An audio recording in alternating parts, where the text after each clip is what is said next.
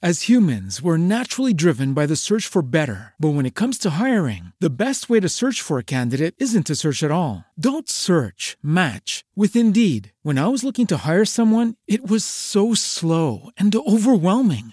I wish I had used Indeed. If you need to hire, you need Indeed. Indeed is your matching and hiring platform with over 350 million global monthly visitors, according to Indeed data, and a matching engine that helps you find quality candidates fast. Ditch the busy work. Use Indeed for scheduling, screening, and messaging so you can connect with candidates faster. And Indeed doesn't just help you hire faster. 93% of employers agree Indeed delivers the highest quality matches compared to other job sites, according to a recent Indeed survey. And listeners of this show will get a $75 sponsored job credit to get your jobs more visibility at Indeed.com/podcast. That's Indeed.com/podcast. Terms and conditions apply.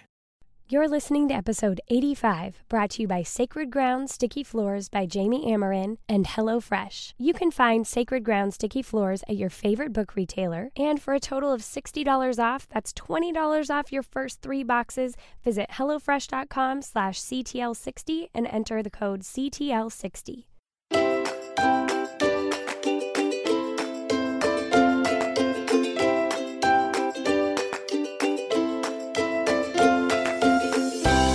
Welcome to Cultivating the Lovely. I'm your host, Mackenzie Koppa. You can find out more about the podcast at cultivatingthelovely.com, in our Yellow Brick Road membership community at patreon.com/cultivatingthelovely, and in our Facebook group. I would also love to connect with you on Instagram, where you can find me at Mackenzie Koppa. That's MacKenziekoppa. Ladies, first of all, you'll have to excuse my sick voice. If you've been following along with my other podcast, The Same Page, then you've probably noticed that our literary episodes have gone away because I haven't had a voice to be able to record them. So in the next week or two, we will be back with Peter Pan, starting a brand new book. I'm really glad we were able to get through The Wizard of Oz before I came down with this horrible case of laryngitis. But nonetheless, here I am at least getting this podcast out to you guys, because we don't want to miss a week of Cultivating the Lovely, right? We got to keep cultivating the lovely even when we have no voice. And this week is a very special treat because I got to interview Shannon Martin. You guys, it was such a delight to talk to her. Our conversation went so deep, so quickly. There were so many points in her brand new book that I felt like we didn't even get to touch on. I hope to be able to have her back on the show again at some point so that we can dive even more into so many of these topics. But a community and really pressing into where you're at, I feel like is a topic that's coming up with a lot of books out in the Christian market right now. And so even though it's a topic that's similar to a lot of books, they each have it in their own way. And Shannon's new book, The Ministry of Ordinary Places, definitely has that memoir-esque quality that I really love of nonfiction. You really feel welcomed into her world and the city that she lives in and how she's pressing into community and what that looks like on a different scale than probably a lot of us have experienced before. So I really hope that you guys are going to enjoy this episode because it was so much fun and just so deep for me to be able to record with her. And of course, I want to mention, if you guys want more goodness from Cultivating the Lovely, you're going to want to hop over and join our Patreon community at patreon.com/cultivatingthelovely. We've been getting out a lot more episodes of What Ingrid and Fiona Like, which has been a lot of fun. Again, I've been on a little bit of a hiatus of getting in the extra content for these last couple of weeks because we had a death in the family and I've been sick. But other than that, we've been doing really fun fall episodes. And plus, when you join the Cultivating the Lovely side of things, you also get everything from the Yellow Brick Road, which accompanies the Same Page podcast. So you get all those fun podcasts and extra content as well. It's a great 2-for-1 deal. So you should head over to patreon.com/cultivatingthelovely to find out more about what we're doing there.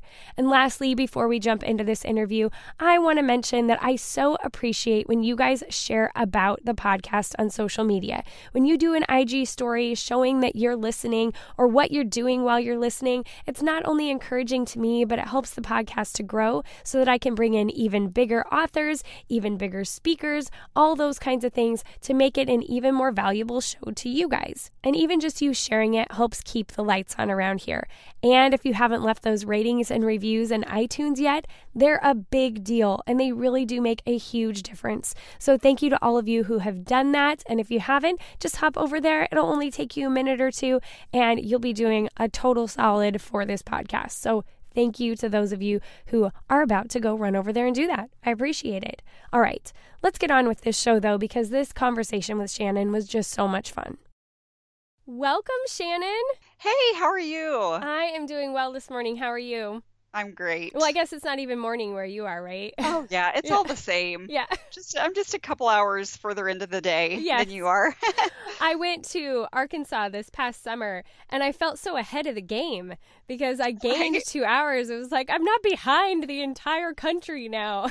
Well, yeah, it's funny because I am typically, I work from home and so I tend to like ease into my day, working in my pajamas for half the day. And this morning I had an early morning. I had to be like showered and looking presentable and out the door by 7:30. And then my meeting was done. Yeah. I got home about 9:00 and I was like, oh my word, I should do this every day. This is like, I feel like I had, all this extra time in my day. It was amazing.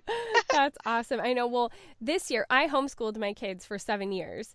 And so this was the first year that we've been like up and out the door every morning. And then I come work at my parents' house. And so it's just been a total shift like, oh, wow, I'm like up and dressed and doing things. How crazy is that? Yeah, it's a total game changer.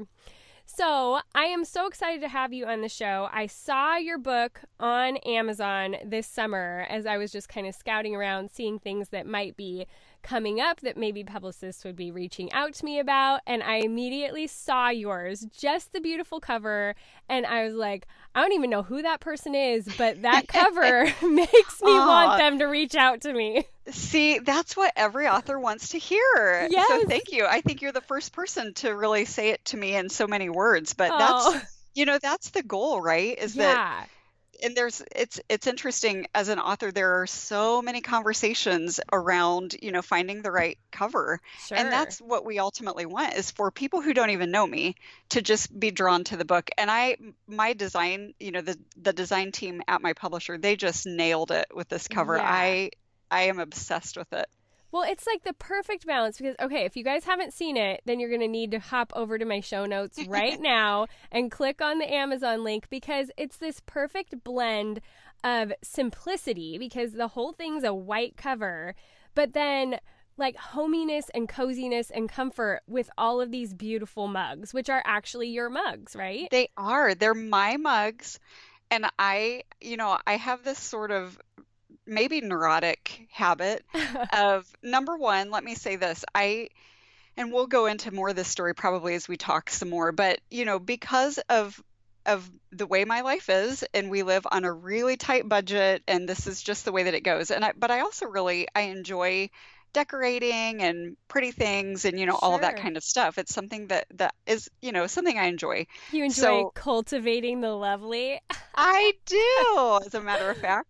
But I like most of the stuff in my house and on my body, my kids' bodies, comes from a thrift store. Yeah. So I have this it's a battery rack, like that used to hang in like an automotive store, and I bought it ages ago at a flea market, and I carried it from house to house, and I never knew what to do with it.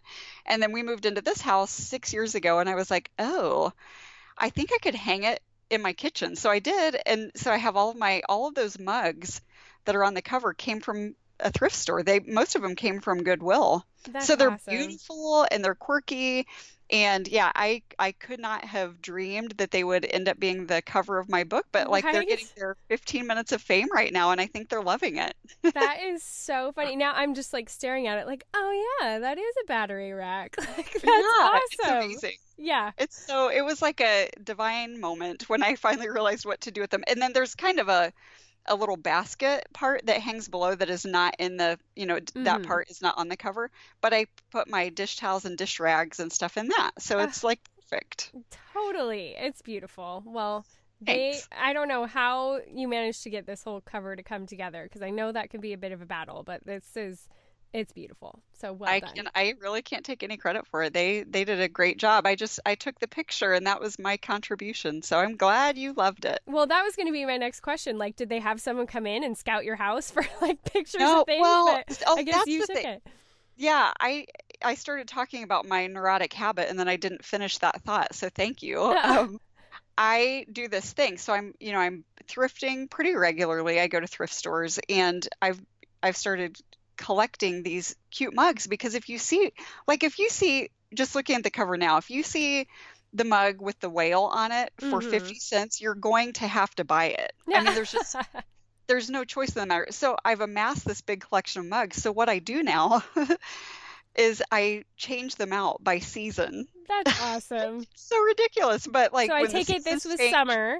this was the summer mugs. Yeah. And so I'll post now and then on Instagram, like, okay, it's fall, Yeah. here are my fall mugs. So the art department at my publisher, just on their own, I mean, I did not give any input into this. It was not my idea. They went in and pulled that picture off of Instagram on their own. So And then funny. they asked me to just come back and take like, a more high resolution picture. Uh-huh. So I just recreated it and took a better picture and there we go. That's awesome that they would even think to look at your Instagram for it. I know. They're geniuses. Yeah, I they guess. are. I'm way more impressed with them now than possibly I ever have been. That is so fun. But we're 6 minutes in, and I skipped a big part. But we were just having so much fun talking. So would you like to introduce yourself, who you Oh, are, sure. and where people can find you? Yeah, my name is Shannon Martin, and my family lives in Goshen, Indiana. So we're in just a small Midwestern city. We're up near the Michigan line, so we're in the way northern part of Michigan. Okay. And I'm married to Corey. He's the chaplain of our county jail. We've been married for about 19 years. And then we have 4 kiddos. All of our kids were adopted. Okay. So we have Calvin is 13, Ruby is 12, Silas is 10 today. Today's Oh, his wow. birthday. Happy I birthday. know. And then our most recent adoption is Robert, who is now 24. So we Oh, adopted man. way out of this order. We adopted Robert when he was 19. Wow. So, yeah. You don't hear that happening very often. Well, I know. Who could have ever imagined such a thing? I mean, I was talking to somebody yesterday and she was like, yeah, and then you had a big surprise. She was like, literally, he's really big. He's like 6'4". So he's on his own now. But yeah, he's been a part of our family now for 5 years. Wow. What a gift. That's awesome. Yeah. Very, very cool. How fun to hear that. Okay. So I want to start off saying, full disclosure, I like to tell people whether I've read the whole book or not. And you guys, I've had like 80 million books sent to me for 80 million authors that I'm interviewing this fall. So I haven't read the whole thing, but I'm a good quarter of the way into it. And again, this is one of those books that has got pink highlighter all over it and little notes. Like that's the next step. Highlighting it, that's one thing. Writing my notes in the margins, that's when you know it's good. And I just love how you not only have amazing, wonderful things to say about community and really like pressing into relationships and that sort of thing, but you have such an eloquent way of saying it. Not every book you come across is beautifully written. And there are sentences that I get to the end of, and I'm just like, I have to just go back and reread it, not even to appreciate what it's saying, but how it's said, because you do such a good job of that. So, Thanks. Well done. Yeah. Well, thank you. I mean, that's the thing. Every writer has his or her voice. Yeah. And this is the voice that I discovered that I have. And so, there's that thing in me that, everybody's kind of drawn to different things, but I've always been drawn to more, when I was a big fiction reader. Now that I'm an author myself, I find that I don't read as much fiction as I used to, and I kind of miss that. But when I was reading primarily fiction, I was really drawn to more of a literary style, and beautiful writing is just something that I really value and appreciate. So it means a lot to me that you said that. Thank you. Yeah, no, and I mean, I enjoy all different kinds of writing. You know, I can think of very specific books that were just more conversational. And I think because I'm kind of toying with the idea, I've written a few chapters of possibly writing a book and putting together a proposal. But I think my style is more conversational because that's just who I am.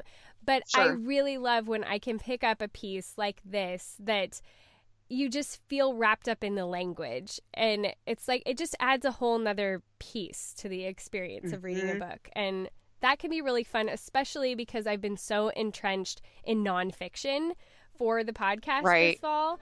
And they're not all like lyrical like this is. And so it's been a nice change of pace. Oh, well, thanks. Yes, absolutely. This week, one of our sponsors is Sacred Ground Sticky Floors, How Less Than Perfect Parents Can Raise Kind of Great Kids by Jamie Ameren. Jamie is a mother by birth, adoption, and foster love, so she knows a thing or two about the joyful chaos of parenthood. And it was in one of those mayhem motherhood moments that Jamie received a text from a friend and her perspective changed. It took her eyes off the mess and she began to focus on the sacred in each moment. This is a book for readers who feel that they've messed up as a mom, who perhaps think they've failed their children, their spouse, and their God, but Ameren offers hope. She delivers a totally relatable account of her hilarious and honest experiences and misadventures in motherhood. She's eager to help readers see how to let their Heavenly Father parent them so they can embrace peace as they parent their own children. Readers will learn that in the midst of their failures and fears, they are still loved royally as a child of noble birth. They will learn that their children are in better hands than their own and that they don't need to hold on so desperately. Ameren's message for readers is that their home is holy too. She says the living God wanders your halls, searches your heart, and dwells among your family. The place where your family comes to know that you love and lean on Jesus Christ to get you through sleepless nights, apple juice spills, and all the trials of motherhood and life is sacred ground. Ameren invites readers to find the miracle and the mayhem of motherhood and meet the one whose presence turns sticky floors into sacred ground. Find Sacred Ground Sticky Floors by Jamie Ameren, published by Harvest House, wherever you buy your books. And if you want, you can even use the link that we include in our show notes at boldturquoise.com/085. So I always think it's fun, though, before we really dive into what the book is talking about and everything, because especially I wasn't familiar with you before this book, I would love to get some of your backstory on how you even became an author. Obviously, you found that you had this, beautiful writing style and all of that, but how did you even get here? You've now written 2 books. What started all this?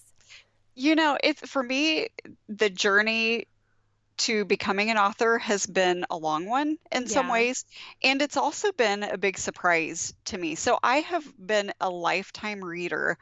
I was the kid who, and I grew up out in the country, pretty simple living, but my idea of fun as a kid was like, I can still picture it in my mind. The old school, I mean, I'm 42, I'm probably quite a bit older than you, but the old school, lawn chairs with the nylon, like the colorful. They're woven, Yes, the woven ones. We had a lounger, like that you could stretch out on.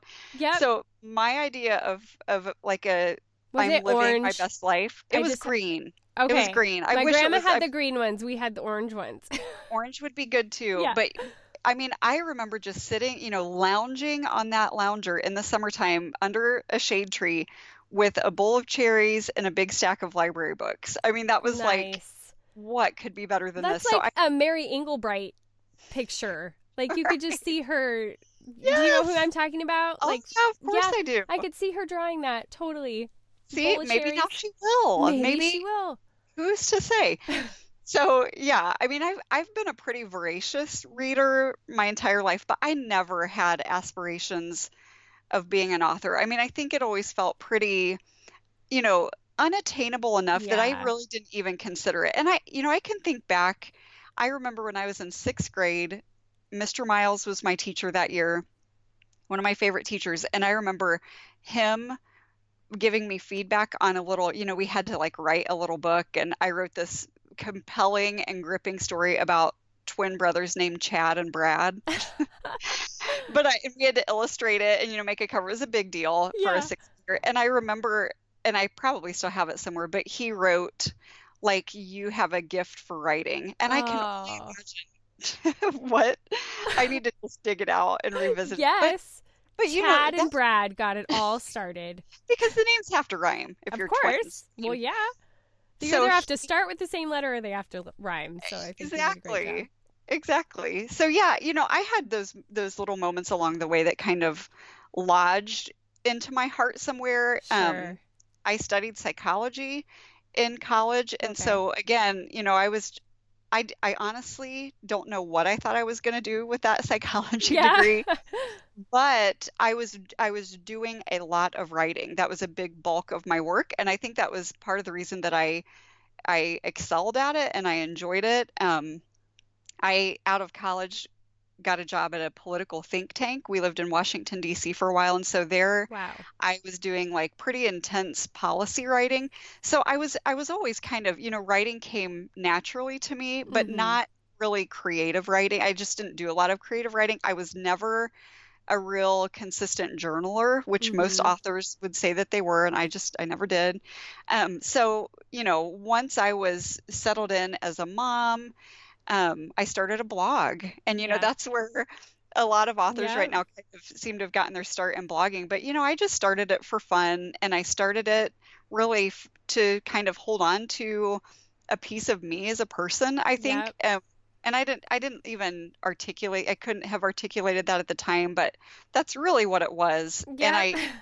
I did the I same thing, so yeah, I I mean, totally get what you mean. it's like you get those kids down for naps, and Yep. I mean, for me, it was either like I'm going to take a nap myself, which usually didn't end well because, Yeah.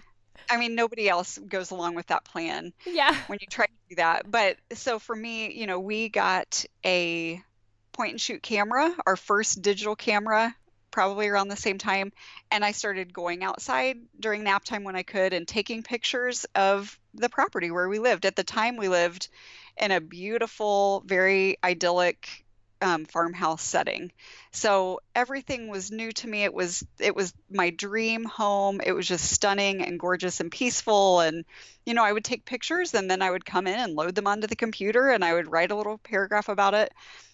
But over time, like other people have said, I mean, people started reading, and it was a Yeah. surprise to me. It was a shock to me. And what I didn't realize was that as I was sitting down to blog, and I was blogging an obscene amount, like 5 and 6 times a week, I was blogging, and I wasn't writing a lot. Yeah. But That's a lot. it was very consistent, and it was clearly like a real important outlet for me. But I didn't realize I was practicing. I didn't Yeah. realize that Yeah. this mattered in a way that I couldn't have even imagined. And over time, I developed that writer's voice that, we talked about at the top of the show. I mean, I found my groove and I settled in. And in some ways, I could say I'm even a bit surprised with the voice that is within me. Yeah. I'm not necessarily, in my normal, speaking with my kids and my husband, I'm not super lyrical, poetic. Yeah. I mean, who would have guessed? But I'm a thinker and I'm a noticer, and those things really started to come out in my writing. So we moved from the farm to the city, and that was just a humongous shift in our Yeah. life in a lot of different ways. I've That's recently had that shift as well. I so moved from yeah, 12 acres to the heart of our city. yeah, Yeah. Big it's huge. change. It's huge. I mean, for us, it was like our jobs shifted. We adopted Silas, our third kiddo at that time. We realized that we kind of had this pretty mind altering perspective change. I mean, it's hard for me to even sometimes articulate it, but it was just for us this this very clear awareness that God had more for us and that God's more for us was going to look like less. Yeah. And so, that launched us into, we both lost our political jobs in really unexpected ways that had nothing to do with us. They were just kind Yeah. of swept off the table. My husband worked for a congressman. His congressman got wrapped up in a scandal and Ugh. resigned suddenly. And, all these things happened. So we ended up with much lower incomes. We ended up, in a low income neighborhood in a nearby city in a much smaller home in a much less desirable school for our kids. I mean, every step of the way, we were just taking, big leaps down the ladder, which Yeah. was something, we had no frame of reference for. People didn't do that Yeah. as far as like you only take Yeah. steps. But when we got to the city and we've been here 6 years ago. It's a city, but it's barely a city. And we are in just a very ordinary and kind of shabby in some ways neighborhood. So we live the neighborhood life. And once we were here, I really discovered my story. So it's kind of like, I found my voice in the city and I found my voice in the country and I found my story in the city. Oh, Um, I love that. yeah, and so that's when, it was here in the neighborhood that I started to pursue the idea of publishing. And really what you're doing right now, Mackenzie. I mean, I knew a lot of authors who were saying things like, "Oh, a publisher just asked me if I would write a book," or an agent Yes.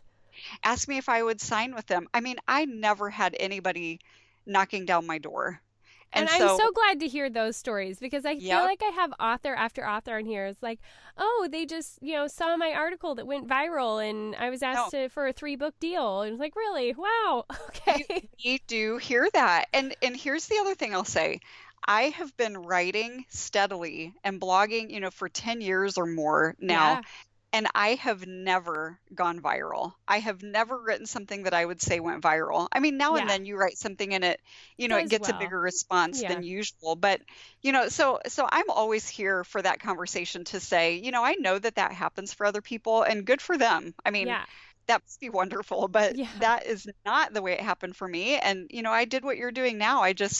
I felt this story blooming in me. And, I was more and more, feeling like I had something to say. And then I sought an agent out and then we did a proposal and then we shopped it around and I signed a book deal. So it Yeah. was, it was a slow journey. But that's so good to hear that because I think that sometimes we feel like unless God just drops it in our lap, then it's not from God. But Right. I think that God can put dreams in our hearts and things that we have to work for. And that doesn't mean that He doesn't have that for us. It just means He wants us to go through that whole process. Yeah. Yep. Yeah. Yeah. There's not one way. There's just not one way. There's not a prescription for doing this. And, you know, I'm, I know there were times that I just felt like I got the hard option or, Yeah. like the really Yep. slow. I mean, there were so many times, so many times that I believed in my heart, like, okay, this is just not going to happen for me. And that just has to be okay. Yeah. There's something different. This isn't the thing for me. So yeah, I mean, it's just, it's all a journey. Yep. Absolutely. But I'm so glad that I'm just glad to have those other women out there who's saying, yeah, it was hard won, but it was worth Yeah. it. And Yep. so, that's encouraging for us who aren't quite there yet. And no matter whatever your work is, like Yeah. I think no matter what it is that we're doing, it's easy to look at how other women or other people Yeah. arrived at, a destination that we think we might want. And I don't know, like I think it's so important to really keep a lot of different perspectives in mind and Yeah. and not just see that there's this one track for success. Absolutely. If I've learned nothing else in the last year, it has been that because I was so set on, well, this is just there's like a right way and a wrong way to do things and you just do Yeah. it what, you believe is the right way. And I've had to reassess every single minute part of my life. And I feel like it's been God humbling me and teaching me so much that He's like, look, I'm so much bigger than that. And I Yeah. can work in so many different ways that you Right. have got to give some credit to. Yeah. Don't box me in. Yeah, absolutely. So, how was it different writing this book from writing your first book? The first book for me was, I sat down to write that proposal out. And, you're probably aware of some of this, but you sit down to write a proposal and you really are writing a pretty detailed outline for the book. Yeah. And I'm sure I knew that, but I mean, I had never done it before. And so writing the proposal it felt pretty hard. I was used to just sitting down every day and like, let's see, what's the Yeah. biggest thing on my mind? And I'll write about it and push publish and, not think about it again. This took just a different, it required a different part of my brain and commitment. But once I had that proposal done, the writing was not easy ever, Yeah. but my outline never changed. And so I really, I sat down and wrote that book, and it really stayed. I found the outline tremendously helpful as I did the writing. And when I would Yeah. get stuck, I would almost remember, as an afterthought, like, oh, wait, I do have written down somewhere like where I thought I would go next. So how about if I refer to Yeah. that That's and try nice. that? With the second book, I signed a 2-book deal. And so it was just time to write the second book, whether I felt ready Yeah. to write it or not. And that was hard. Yeah. And I remember I love my editor, and she's been my editor for both books, but she said, she was just with me every step of the way and trying to keep me encouraged. But she said, Shannon, you have your whole life to write your first book. Yeah. And when she said that, I was like, that is exactly right. Because in my first book is called Falling Free, Rescued from the Life I Always Wanted. Yeah. And that really, it's a little more, it's not memoir, but it really does tell, not necessarily in a linear way, but it tells my story. It tells Yeah. our story of how we went from there to here. And it's a good bit of that kind of storyline. And so I really was, when she said you have your whole life, it hit me, because I'm thinking, yeah, that was the book that I wrote first, was like, this is my life. Now Yeah. for this book, for The Ministry of Ordinary Places, it's also pretty, it's got a lot of memoir elements to it. Yeah. I'm still talking about my family and our life. But, I just remember thinking, oh, I have really messed up, because I said too much in that first book. Yeah. Like I said everything. You I didn't said give it yourself all. room. I should have like left some like content for this next book. And of course it all worked out, but it was Yeah. just the outline was a lot more in flux, just trying to kind of the timeline, and even the timeline for the content that, the personal living that I was pulling Yeah. from, everything was compressed. And so Yeah.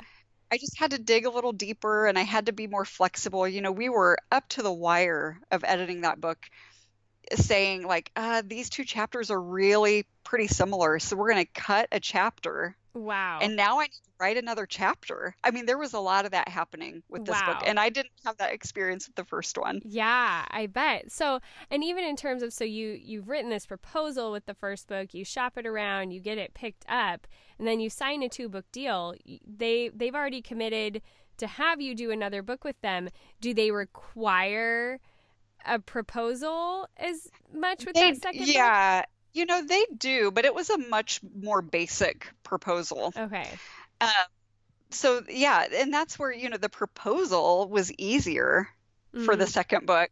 Yeah, but the writing was harder. But then that made the writing a bit harder. And I think, everybody's experience is different. I mean, I write so much in both my books about my place, my neighborhood, the people around me. I mean, I'm writing a lot about the idea of really what it means to share our lives with the people around us. And for me, those stories are they're really rich, and they're really compelling, and they're sad, and they're hopeful.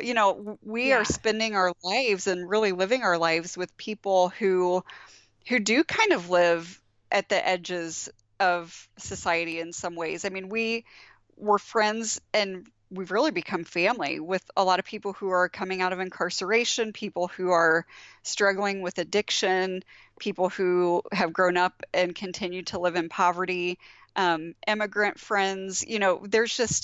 There's all of these really interesting stories. For me, in the second book, I found that it was even more meaningful, because those relationships were 2 years richer and 2 years special to me. And, our relationships had just grown in that window of time. And so that made it more personal in a lot of ways. Yeah, absolutely. And I really did love the things, I mean, especially as I mentioned, it really resonates with me all of a sudden, living in the city. It's like, it's such a change of pace. I had been out in the country for 5.5 years when I picked up and moved literally to the most downtown, spot that I could move. Yeah. And just hearing, like, there was this one quote, now I have to try to find it, where you say, you were quoting someone else. Oh, Sarah Miles. For me, paradise is a garden, but heaven is a city. Yes. And it isn't until you kind of live in that hubbub that we had been trying to get away from for so long, but I realized it was so energizing for me. Yep. And especially when like spring came and there started to be so many more people around. Right. And there was people just come like, back to life. Yeah. And it was like the air was alive because people were around. And I love that. I love it too. And I mean, that quote of hers, I just, maybe, I mean, I don't know. I tend towards drama. So, but I'll say it anyway. Like, maybe it's one of the most meaningful quotes I've ever read in a book. I just remember reading that and thinking, oh, she gets it. Yeah. Because it took me by surprise too. I had been raised in the country. My dream was to live in the country, and we did that for a while. Yeah. When we were on the farm and I started my blog, I blogged for years and years. I mean, it must have been 7 years under the name Flower Patch Farm Girl. Yeah. So that was even like the name of my blog. I mean, it was central to who I was. And at the point that we knew we were moving to the city, I just remember thinking like, okay, God, we'll do this. But I mean, I'm not going to find it beautiful. I'm not going to, I'll try to love it, but I don't know how that's going to be possible. And then we got here and I was like, oh, this is a really different and a more vibrant picture of the kingdom of God. Yes. That I had kind of missed out all along. Well, and I think especially in a culture where we are so reliant on devices for communication, and you really get kind of isolated and separated. And then when you move to the country, it's taken to a whole nother level of isolation. And moving into the city, you really can start to experience community again in really a different way than I have so far. Like, I mean, you talk at length. The whole thing is like about your neighbors in this book. And it's been so strange to really have neighbors that you talk to and you know, and you go on walks with, or they will come help with the dog, or it's just it's such a different experience. Yeah, it is. And I want to always be really sensitive to the fact that not everybody lives in the kind of context that I live in. Mm-hmm. And I don't think that this is, the prescription for, this isn't, it can't be prescriptive. So I'm not here saying like, so now what everybody needs to do, if you want to experience the kingdom of God, you got to move to the city. I mean, I think in some ways it's just easier for me here, and I'm really aware of that.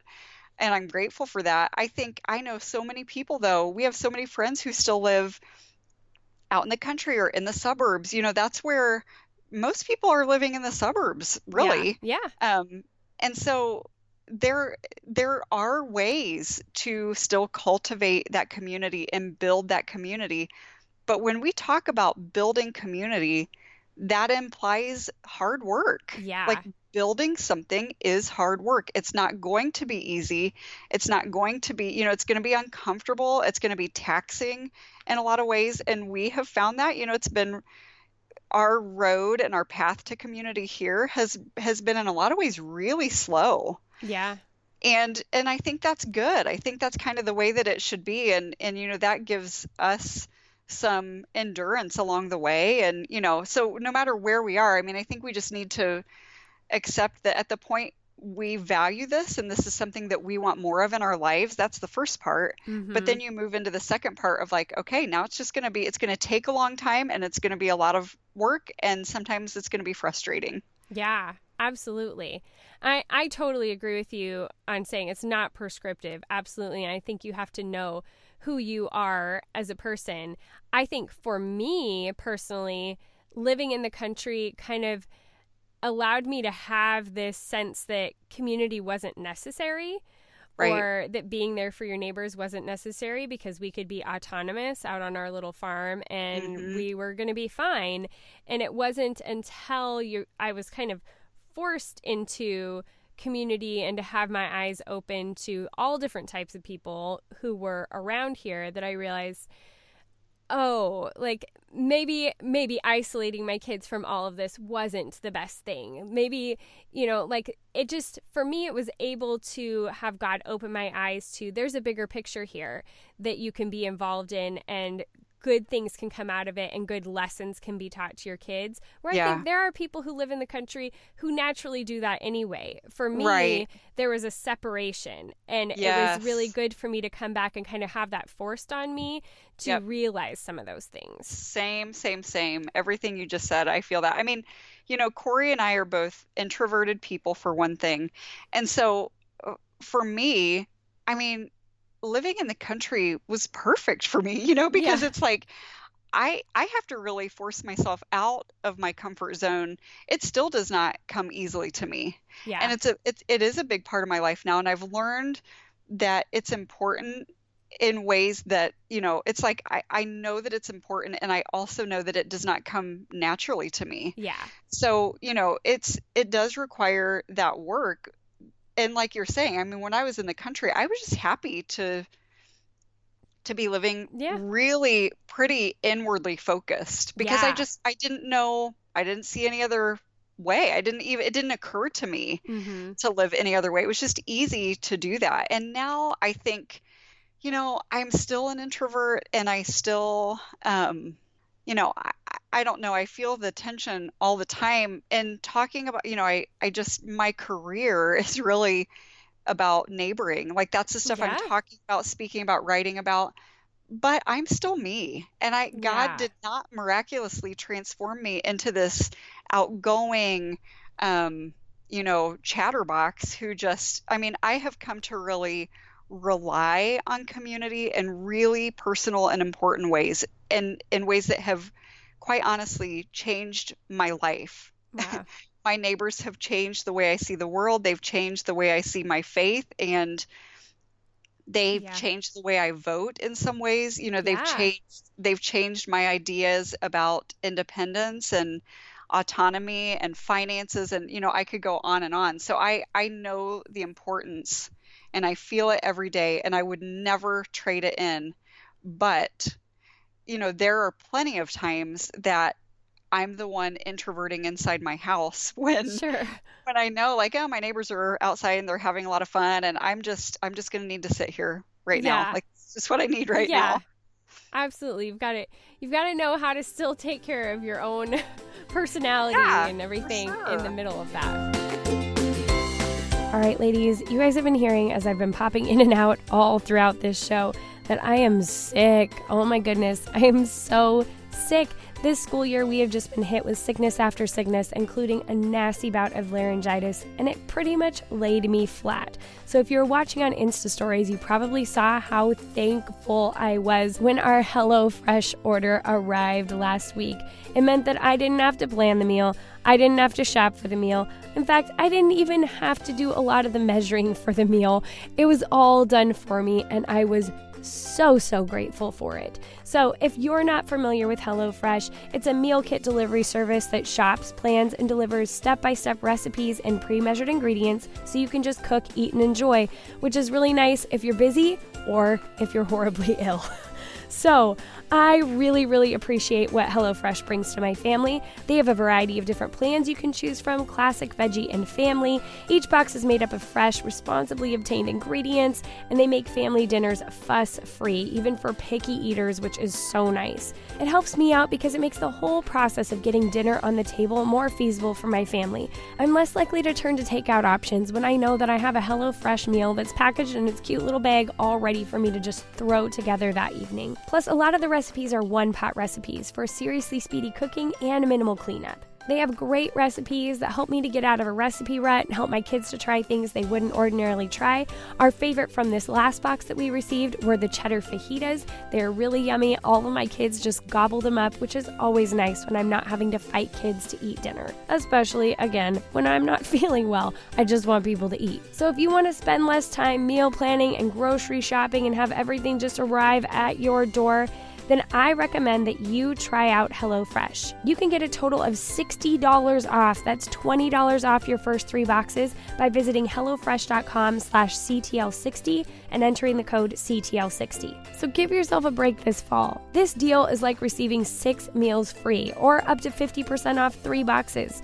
Again, for a total of $60 off, that's $20 off your first 3 boxes. Visit HelloFresh.com/CTL60 and enter the code CTL60. That does bring me to one of the other stories that I loved in your book that was really centered around the importance of actually listening to people.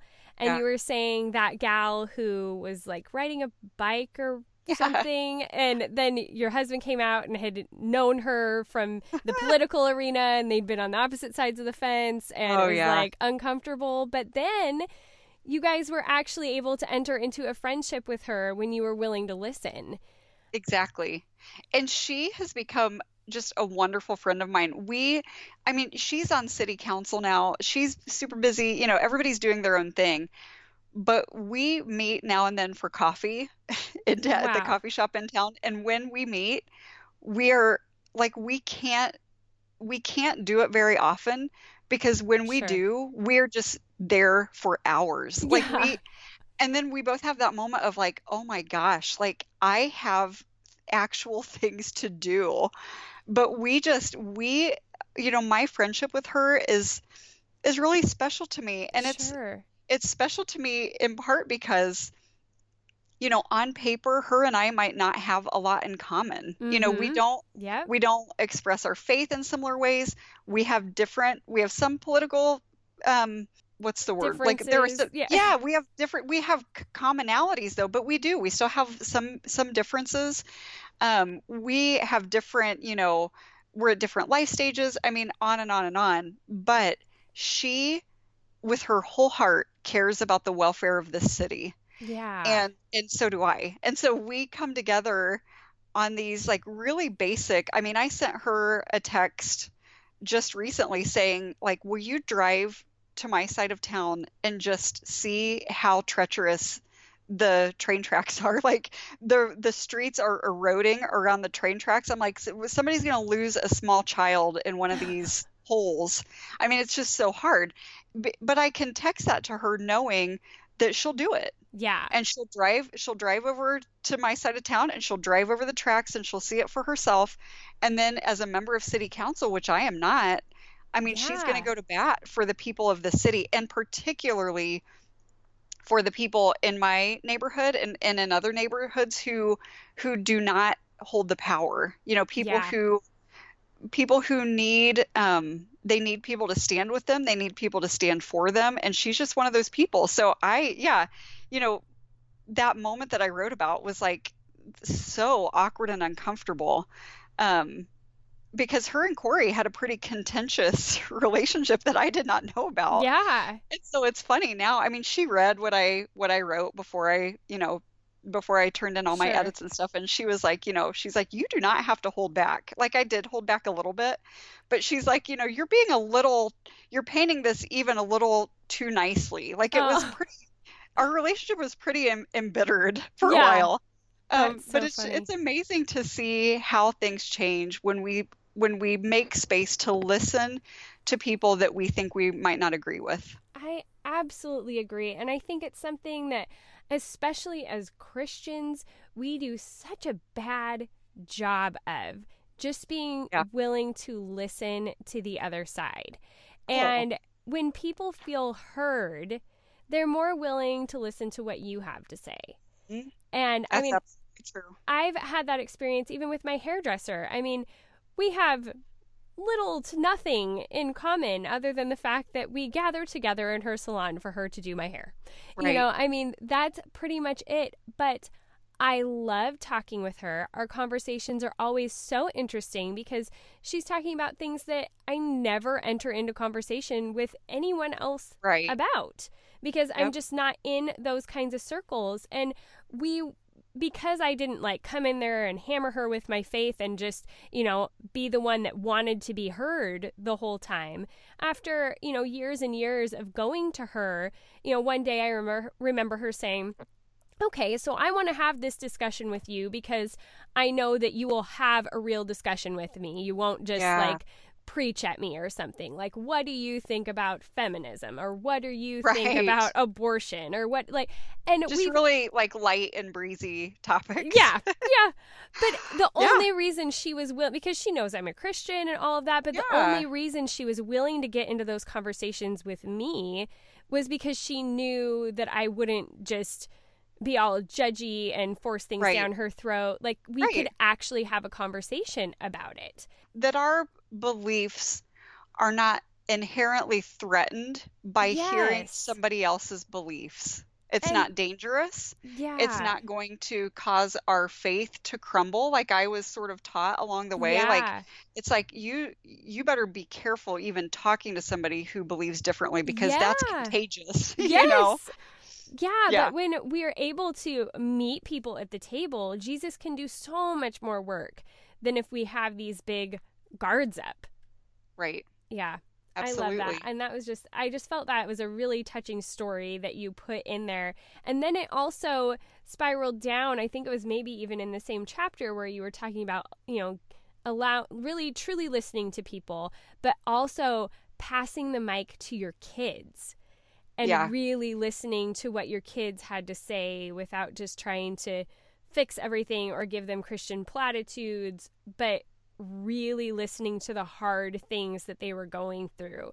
Right. That Yes. spoke to me so much through everything that my kids and I have been going through for the last year. It's like I had to sit back and be like, how often do I just be like, but God's got us, or this is what's going to happen, or it's going to be Right. okay. Like, how much do I just sit there and say, okay, just talk to me about what it is you're feeling about this. Right. And that it's safe to be honest. I mean, I think so many of us grew up with this feeling like if we had questions, it wasn't safe to talk about them. Yeah. I mean, I remember being a child and even into adulthood, like you have those moments where you're like, I don't feel like God is real. Like what is this really? Yeah. But I wouldn't have dared. I wouldn't have dared. And I had wonderful parents. They were not going to, I don't know what made me even feel like it was something I couldn't have said. But I do feel like probably their impulse would have been what my impulse sometimes still is, which is like, well, you just got to believe. Yeah. You just got to believe. It's Yeah. like there's this impulse to just kind of shut this down because we're so scared that, something is going to crumble, when really we're not so much in charge of whether, of holding it together. Yeah. Like this isn't on us. And we know that God is the one holding it together. We know that God is holding on to us, and he can bear our questions. And Yeah. I mean, that's the challenge, because I've had my kids, say some hard things about God, just very typical. When you hit the age that you start to see like, oh, terrible things happen. Yeah. Your kids are going through hard things. My kids they are constantly coming in and out of just feeling the losses of adoption, and Sure. all of the question marks in their lives, and some of them that will never probably be answered. And Yeah. these are real things that these little kids are feeling. And they're hitting that place of like, so what the heck? Yeah. What the heck, God? Like, what is this? And the impulse is still in me sometimes to just be like, like you said, like you throw out those platitudes hoping to just shut it down, like just shut down this conversation because it's uncomfortable and I don't have answers. But yeah, we really do our best to just make space for the conversation, to make space for the questions, to be grateful that we are people that we're parents that they feel comfortable coming to with those doubts and those questions. Yeah. Yeah. And it also wraps me into a quote that I read in your book that says, I wanted a faith that could ride out a howling stretch of pain, keeping its spark through the low winds of drought. Instead of, I think you were comparing it to having the faith that could move mountains. Yeah. And I love that because some of the time, I mean, you can have these really long stretches of really going through things, but to have a faith that will keep abiding at some level all the way through that is, what a lot of us want. I grew up in a church that was very much about that faith that could move mountains. Yeah. That sort of faith that was, the pressure was on for me. And I always felt that pressure, like, okay, it's my job. My faith has to be big enough. And if I'm not moving mountains, then that's a reflection on me, and it's not a good reflection. And, I felt like I could never run fast enough. I felt like I couldn't outrun my faithlessness. You know what I'm saying? Like, I just always felt that. And so it's had pretty interesting implications in my life in a lot of ways. But I think, at the point that I moved away from that bad theology, because I'll just say that I think it's bad theology. I mean, and it has its place. It's not that it doesn't have its place, but I think we really misuse it and we abuse it. Yeah. And, suffering comes knocking, suffering comes to our door in one way or the other at some point or another. And how is our faith going to sustain? How are we, like you said, how is it going to abide? Mm-hmm. How can we abide through suffering if we have only been led to believe that means, that there's a lack of faith on our part? So I started to really, just cast that away. Like I cast it off. I just didn't believe it anymore. And living in proximity with people, friends, neighbors, beloved souls who suffer greatly. Mm-hmm. That's where, as much as I already kind of knew that felt bogus to me, but then we moved to this neighborhood and it gave me this new lens for seeing really everything. Like, that theology does not work in my neighborhood. And so if it doesn't work in my neighborhood, it doesn't work. Yeah. I mean, if it's, when you're telling somebody addicted to meth that they just need to believe strongly enough, believe hard enough that God will heal them from their addiction. And that doesn't mean that God doesn't heal us from our addictions. Yeah. But healing doesn't always happen on our timeline. It doesn't always happen when we think it will. And quite honestly, it doesn't always happen, in terms of, I think God is just bigger, and, he is all seeing and he is all knowing. And I mean, we know too many people that wrestle these things down, and sometimes after years healing comes, and sometimes, it doesn't mean that it's never going to come, but man, we just haven't seen it yet. And so it's like, what do you do? What do you hold on to in the midst of that? Yeah. Yeah. I mean, I feel that not for addiction, but just like in the middle of trying to get out of a very abusive situation where it just feels like those tentacles will not let go. Like it can't be stopped. The process is so much longer than I ever anticipated it would be, and so much harder and bigger. And to still keep riding out that faith in that kind of prolonged space of pain, that has to be bigger for me than thinking, oh, God's just going to sweep in here and this is all going to be over and it's magically going to be better. Right. Yeah. If only. Yeah. Oh, if only. But, you have to come to that place of just being like, all right, God, all right, I'm going to believe you through this anyway. Help my unbelief. Just help me to hold on. Yeah. Help me to be faithful. That's, we've really reshaped our ideas of success, no matter what we're talking about, but whatever it is, whatever we're going through, that success cannot be about a particular outcome. It has to be about our faithfulness. Yeah. And that's not something that we're going to do perfectly either. I mean, we're not perfectly faithful. We're not. But if we can, lean on the Lord for endurance, for the ability to abide when things feel really fuzzy or really out of reach or really painful, to just, I mean, those are some of the desperate prayers that I've prayed along the way, is just like, God, just, help me to love you right now. Yeah. Help me to endure through this season.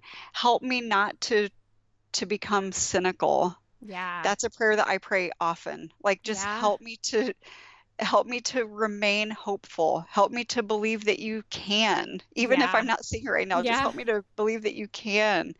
So yeah, I feel that. Yeah.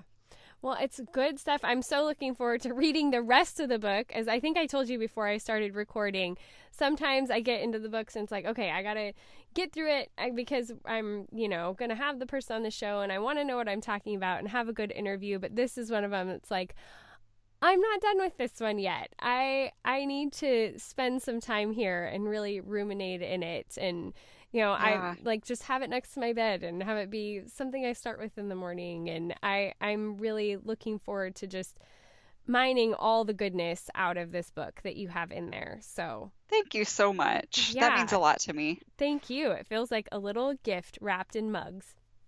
Exactly. So what does a typical day in your life look like, Shannon?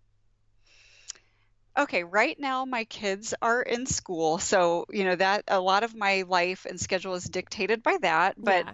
all of my 3 little kiddos are still in school, so I get them off to school.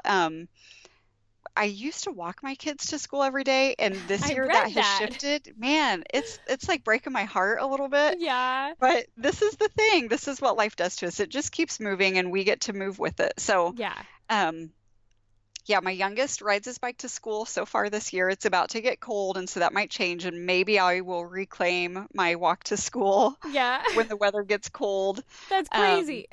I know, but I've been taking the 2 middle schoolers to middle school, and then I come home and I live a very, we're all just people and we're all just doing the things that we do. So I'm doing very basic things. Like my typical routine is I come home and I turn my tea kettle on. I am not a coffee drinker. I am exclusively a tea drinker. Okay. And I make tea and I sweep my floors, and I don't have anybody helping me clean my house or helping me with anything really other than my family. Their help is questionable at times. I hear you. So I just I'm doing those basic everyday things, and I'm settling into my work. Sometimes I have meetings at the coffee shop, sometimes I'll walk or drive in and work at the coffee shop.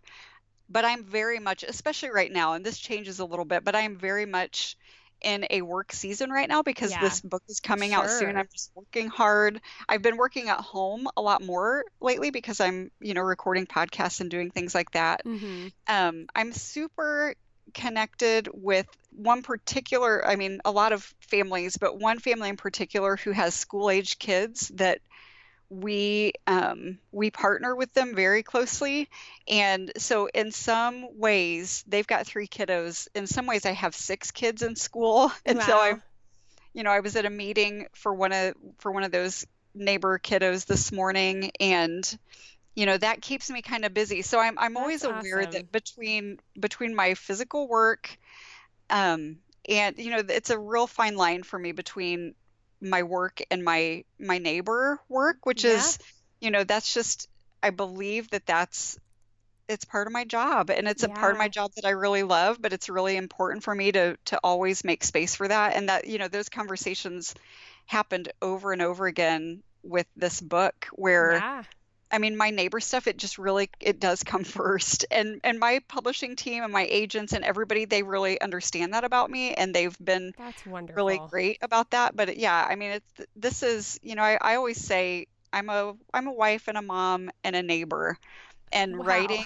is my side hustle. Like writing is the thing that I do when I'm not doing those other things. So, Silas, my youngest, gets home every day right at 3. So at 3:00, work really stops for me. Sometimes I'm still kind of checking email here and there. My agents are in California, so a lot of times their communication comes through later. So I'm still kind of... We're behind. Yeah, you're in California. I'm in Washington, but same West Coast. On the West Coast. We're behind everybody. So, it shifts things. It's like all of a sudden I am a little more keyed into email and that kind of thing. But when my kids get home, I really love shifting gears into because I really try, especially when I'm busy like this, I really try to not get too focused on what needs done around the house while it's my work time. Yeah. But once my kids are here, like I go back into that, like, okay, now I can fold the laundry. Now I Yeah. can cook dinner. I love to cook, and that's something I enjoy. Corey and I always feel like we have the ministry of meetings. Like, where people are like, oh, what work are you doing in your neighborhood? I mean, we're not doing any work in our neighborhood. We're just being neighbors, and we go to a lot of meetings. So Yeah. maybe that counts for something. That's funny.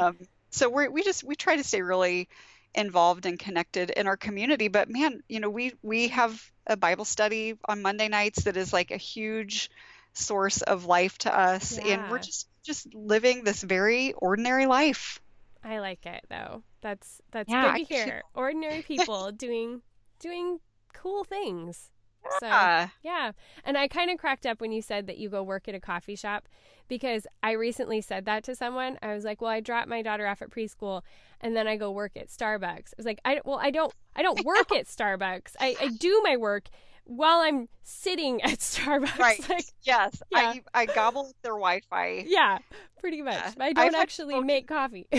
I've Yeah. had people confuse, Yeah. I confuse people with that too. It's funny. Yeah. Okay, so what is a way that you are currently cultivating loveliness? I'm always going to come back to cooking and baking and Oh, spending time in my kitchen. That is the way I cultivate loveliness in my home. Especially when my kids were younger, I was always really keenly aware of the fact that I was not it was outside of my natural preference to be like, let's play Barbies. Or, yeah. never, Yep. that was hard for me. And I always felt some guilt that I wasn't doing that stuff enough. But you know what? I've Yeah. just come to see my kids, we all remember different things from our childhood. I Yes. think my kids are going to remember me being in the kitchen and cooking for them Yeah. and just really treating them well at the table. I mean, we're not Yeah. fancy people, but I cook dinner most nights, and on weekends, that's something that's really relaxing to me. So I sometimes bake on the weekends, or yeah, that's my contribution. That's what I have to offer. And for me, it's restful while also, really providing for my family and expressing my love to them. Yeah. That's a great one. And it's productive. It's like restful for you, but also Right. productive. It's like, yeah, two birds with one stone, Awesome. man. Yeah, I love it. Well, how I have been cultivating loveliness, I had been on a big like kick of watching some of the new shows that were coming out and everything, Sure. but I hit this wall last weekend where it was like I have so much work to do and I'm just not getting enough rest, and I really love reading, but I wasn't prioritizing it. And I Right. know that I always feel better when I do prioritize it. And so I told myself, which was crazy, terrible timing, that this week, the week when all of the new shows are debuting everywhere, Right. like the, network channels, that I was going to take a TV fast. And Ooh. I was just going to commit to, if I needed to finish up any work in the evening, I would do that. But then I wouldn't turn on the TV. I would read. And Love it. so far it's been more work than reading, but I have been Right. able to at least read a little bit every night, and I haven't just got myself sucked into the TV. I'm going to make one exception. There is one show that I watch with my son, and so that's like kind of our special thing. So on Thursday night, I will watch that one show with him. But other than that, I've taken off the whole week. And it's been really good, like a really good rest for my brain. Yeah, that's inspiring. And we all want to know what show it is. Will you tell Oh, us or not? Is it a secret? I can't, I don't think I Don't should tell. say Okay, don't right say it. That's fine. You can now. edit that whole thing out. No, I'll tell you later. No, That's fine. That's fine. just, yeah, I'll tell you later. That's But fine. it's a good one. Okay, are you ready for my stock questions? Yes, I think so. All right, candles or essential oil diffuser? Candles. Okay, cloth napkins or paper? Cloth. City or From the country? thrift, sorry, I Yeah, have to oh, add cloth from the thrift store. that's awesome. That's great. Goes with your mugs. Yep. Yep. Okay, city or country? City. Yeah. Okay, paper or digital? Paper. Okay. Shopping, would you rather do it online or in the store? I'm not a big shopper, but I would say in the store. And again, because most of my shopping is thrift store shopping, Okay. so I'm Yeah, gonna go with in the store. that's difficult to do online. Yeah. Yeah. Okay, it's 4 o'clock or whatever time you make dinner and you need a mental break. Do you listen to a podcast or music? If my kids are home, it's music, and if Okay. I'm somehow cooking when they're not around, it's podcast. Okay. And what are some of your favorite podcasts? Oh, geez. Okay, I'm ready for this. Okay. I love a podcast. It's newer to me. It is called Justice in America. Okay. So I listen to a lot of I don't get a ton of podcast time because I really like silence. Okay. But when I do, they tend to be kind of heavier hitting, Yeah. justice minded.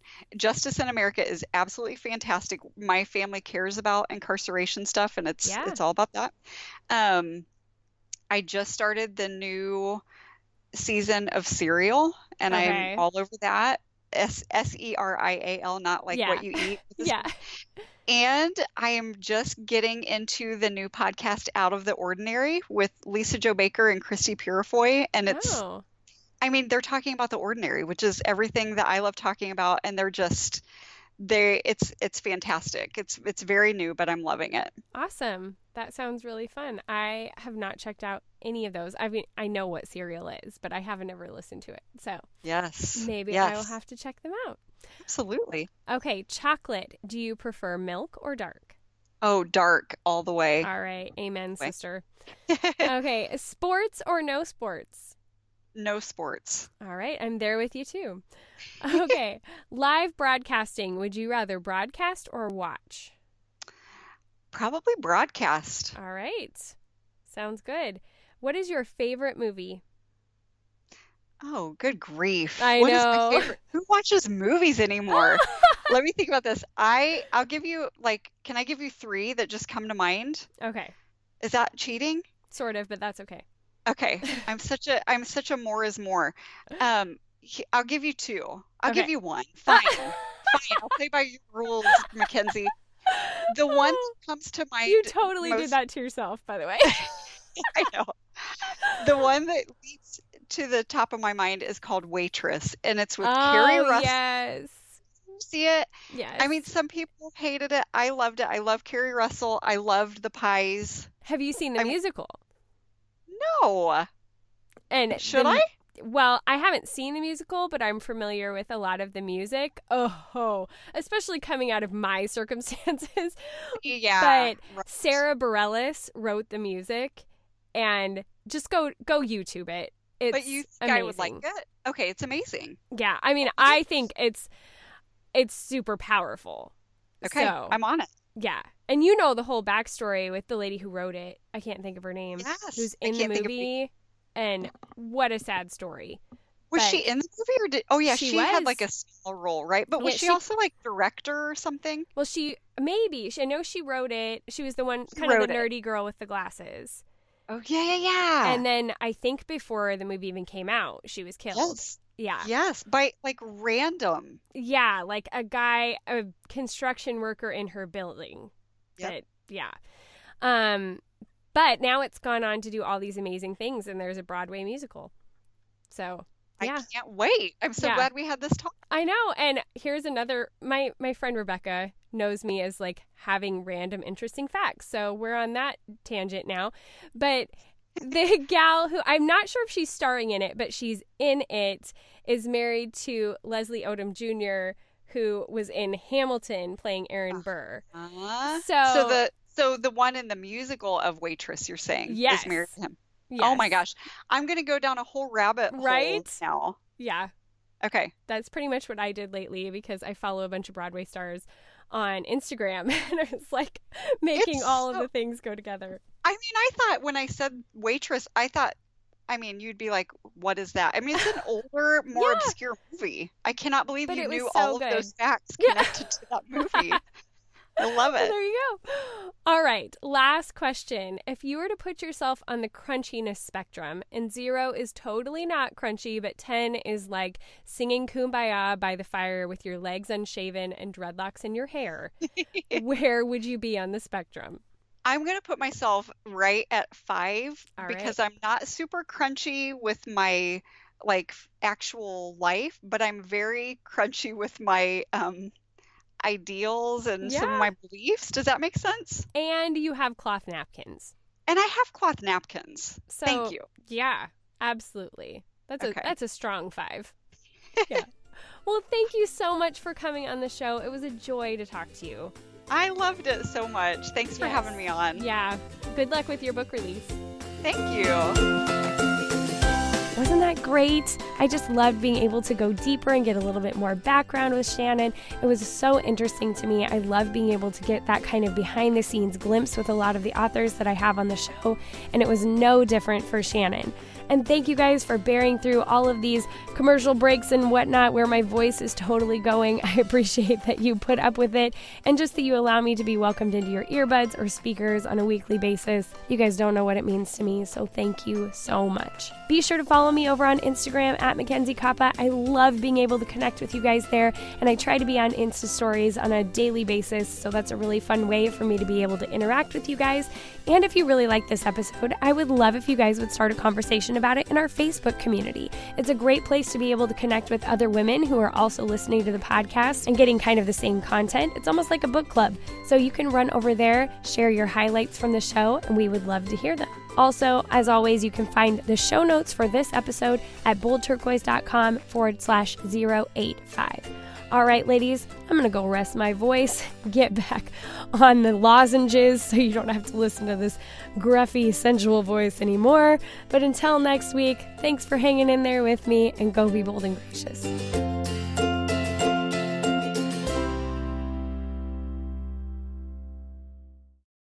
As humans, we're naturally driven by the search for better. But when it comes to hiring, the best way to search for a candidate isn't to search at all. Don't search, match with Indeed. When I was looking to hire someone, it was so slow and overwhelming.